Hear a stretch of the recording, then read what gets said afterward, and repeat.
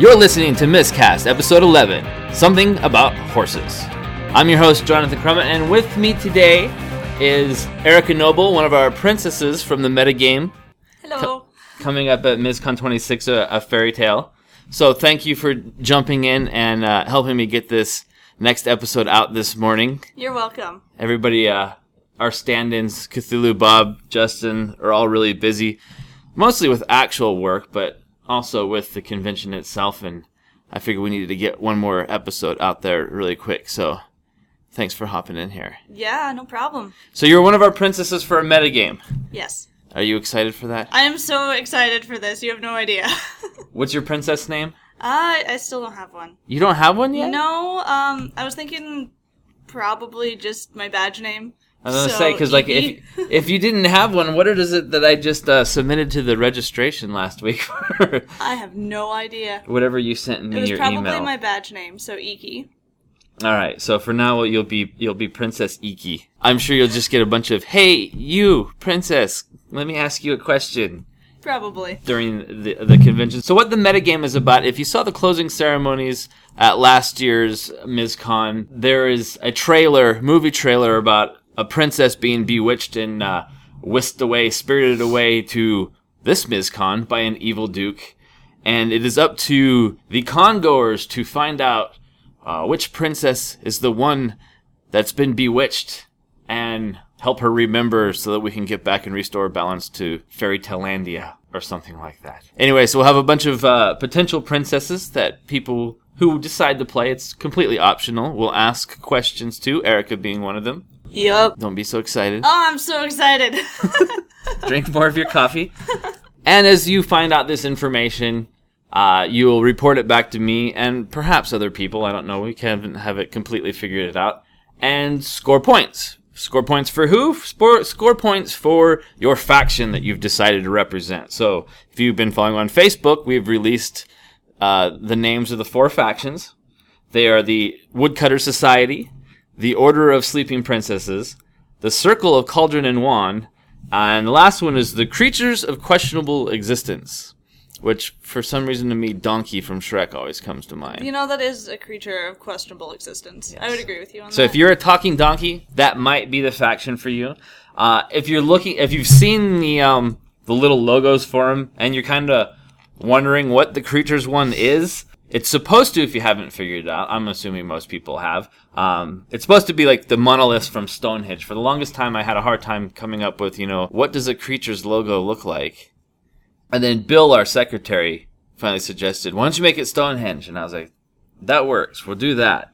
So, are there any panels that you're looking forward to? I'm actually looking forward to seeing your Japanese fairy tale panel. I think that'll be really fun. I love listening to stories. So any panel about stories that are going to be read, I will probably be in those. And then also, if it's okay, I'm going to use this time to kind of pimp my own panel out there. I was going to ask you later anyway, but go ahead. Okay. On Sunday, I believe at 4, I am helping out with a panel with a wonderful woman named Carol Kaler, and we are doing basic costuming that you can do with or without a sewing machine. Mm-hmm. It's called Vagabond Creations. We're going to be doing like cloaks, dice bags. I think we have quick and easy fairy skirts for girls. And we're still trying to figure out if we want to cut out the pieces for everybody to just teach people how to make quick and easy peasant tops, because that doesn't take a lot of sewing. So that sounds like it'd be a good one. Yeah. Are you going to teach how to make bracers? Because I feel like I wanted a pair of bracers to wear when I sat in the Iron Throne, but I never got around to getting any. I don't know, because Carol has been coming to me with some very strange ideas. She did come up with a slight bracer idea with plastic bottles and making scales out of them. She's a really, really creative woman. That sounds like it could be interesting. So we may or may not have that. It's kind of up in the air. Magic bracers of Mountain Dew. The magic bracers of Mountain Dew. They will get you through anything. Yeah, you mentioned the Japanese fairy tale one. I've got kind of 2 ways I'm thinking about going with it for my portion. Anyway, I've never actually been on a panel like this, so I don't really know what I'm doing, so don't get your hopes up.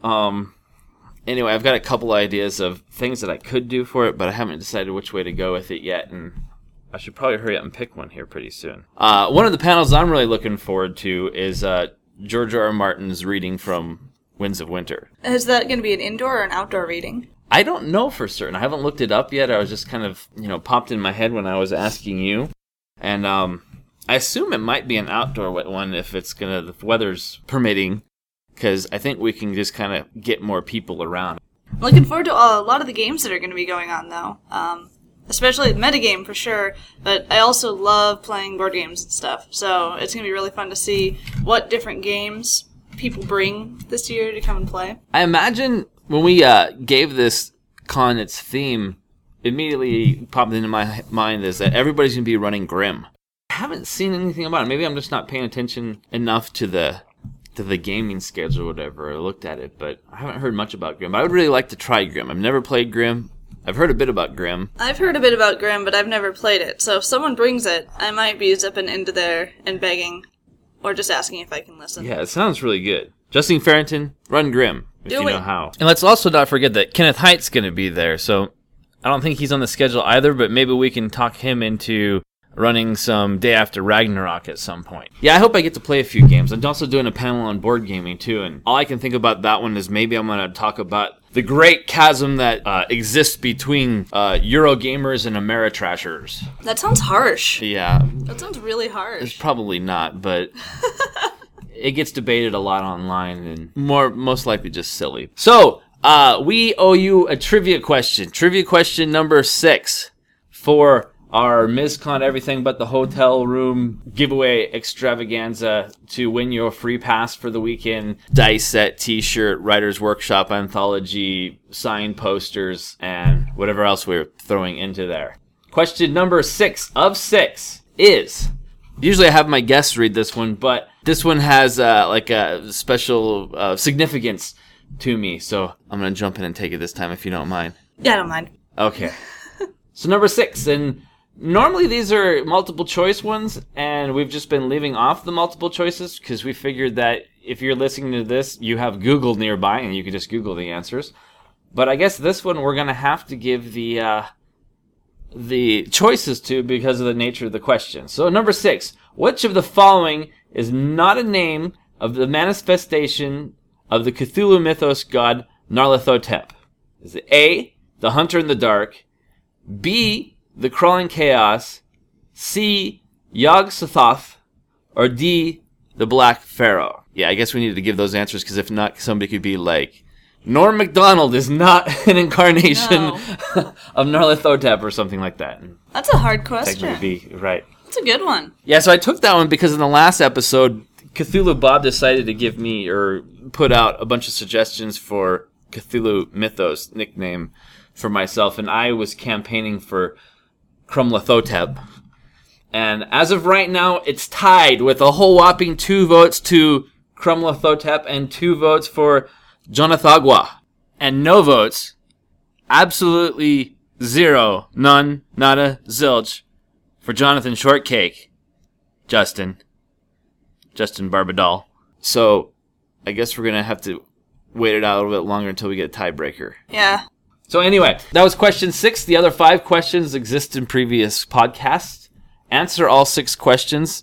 Email your answers to miscast@miscon.org for your chance to win a free pass and everything else that we're giving away to MisCon 26 of Fairy Tale. Which is very good this year, considering that pre-reg is closed, and you guys are almost out of a lot of passes, aren't you? Yeah, I think we have like over 500 passes sold already. We're capping it at 1,000. There's going to be a lot of people there, so... Get on those questions. Yeah, getting in free would be great. Come see George R. R. Martin, and come see The Iron Throne, which just arrived last Sunday. There's a video about it on Facebook, if you haven't seen that yet, on MisCon's Facebook page. It's also on YouTube, and may have been shared around some other places. But The Iron Throne has arrived. You will have a chance to sit on it at MisCon, or as we say, we'll have a chance to seize it. Oh yeah, you can get your picture taken on it. Like we do in every episode of MisCast, we talk about movies of the corresponding year of that MisCon. So we're on episode 11, which means we're up to year 1996, which puts you at a whole whopping 6 years old. Yeah.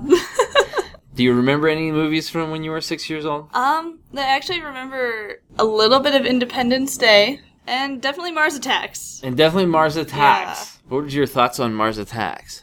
Well, considering I was 6 at the time, I thought it was the strangest thing I'd ever seen. It was the first movie that my parents, that was more of a live action, more geared towards an older crowd that my parents had let me see. So when I saw it, I was like, oh yeah, I'm really cool. And then now I go back and watch it, I'm like, what were my parents thinking? That one had a huge that one had a huge cast, like Jack Nicholson and Glenn Close and Pierce Brosnan and Danny DeVito, Martin Short, Michael J. Fox, and, a whole lots of other people. Like, how do they get all these people to do that movie, I wonder? Because I just remember seeing the previews to it when I wasn't that young then, so I kind of remember it a bit better. But seeing the previews to it and seeing all these names and then just seeing what the movie looked like, I was like, huh? How? Do they owe Tim Burton a favor or something like that? That's what I was thinking. Did they lose a lot of money to him at poker?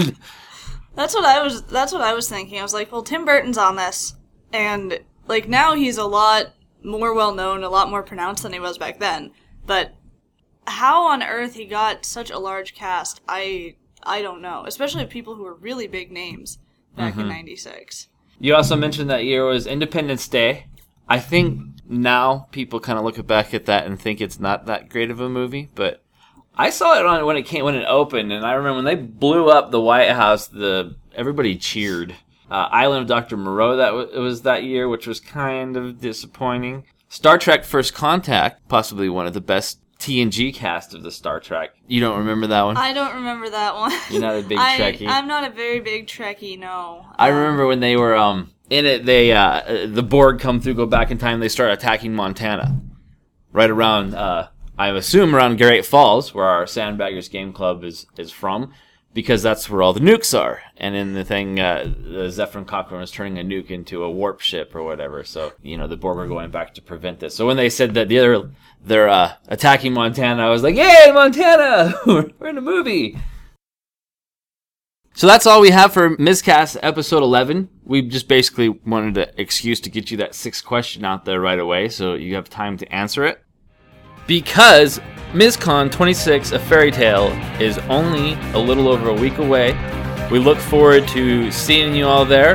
Come check out MisCast as we record it live with Bob Davis, or better known as Cass McGann's husband.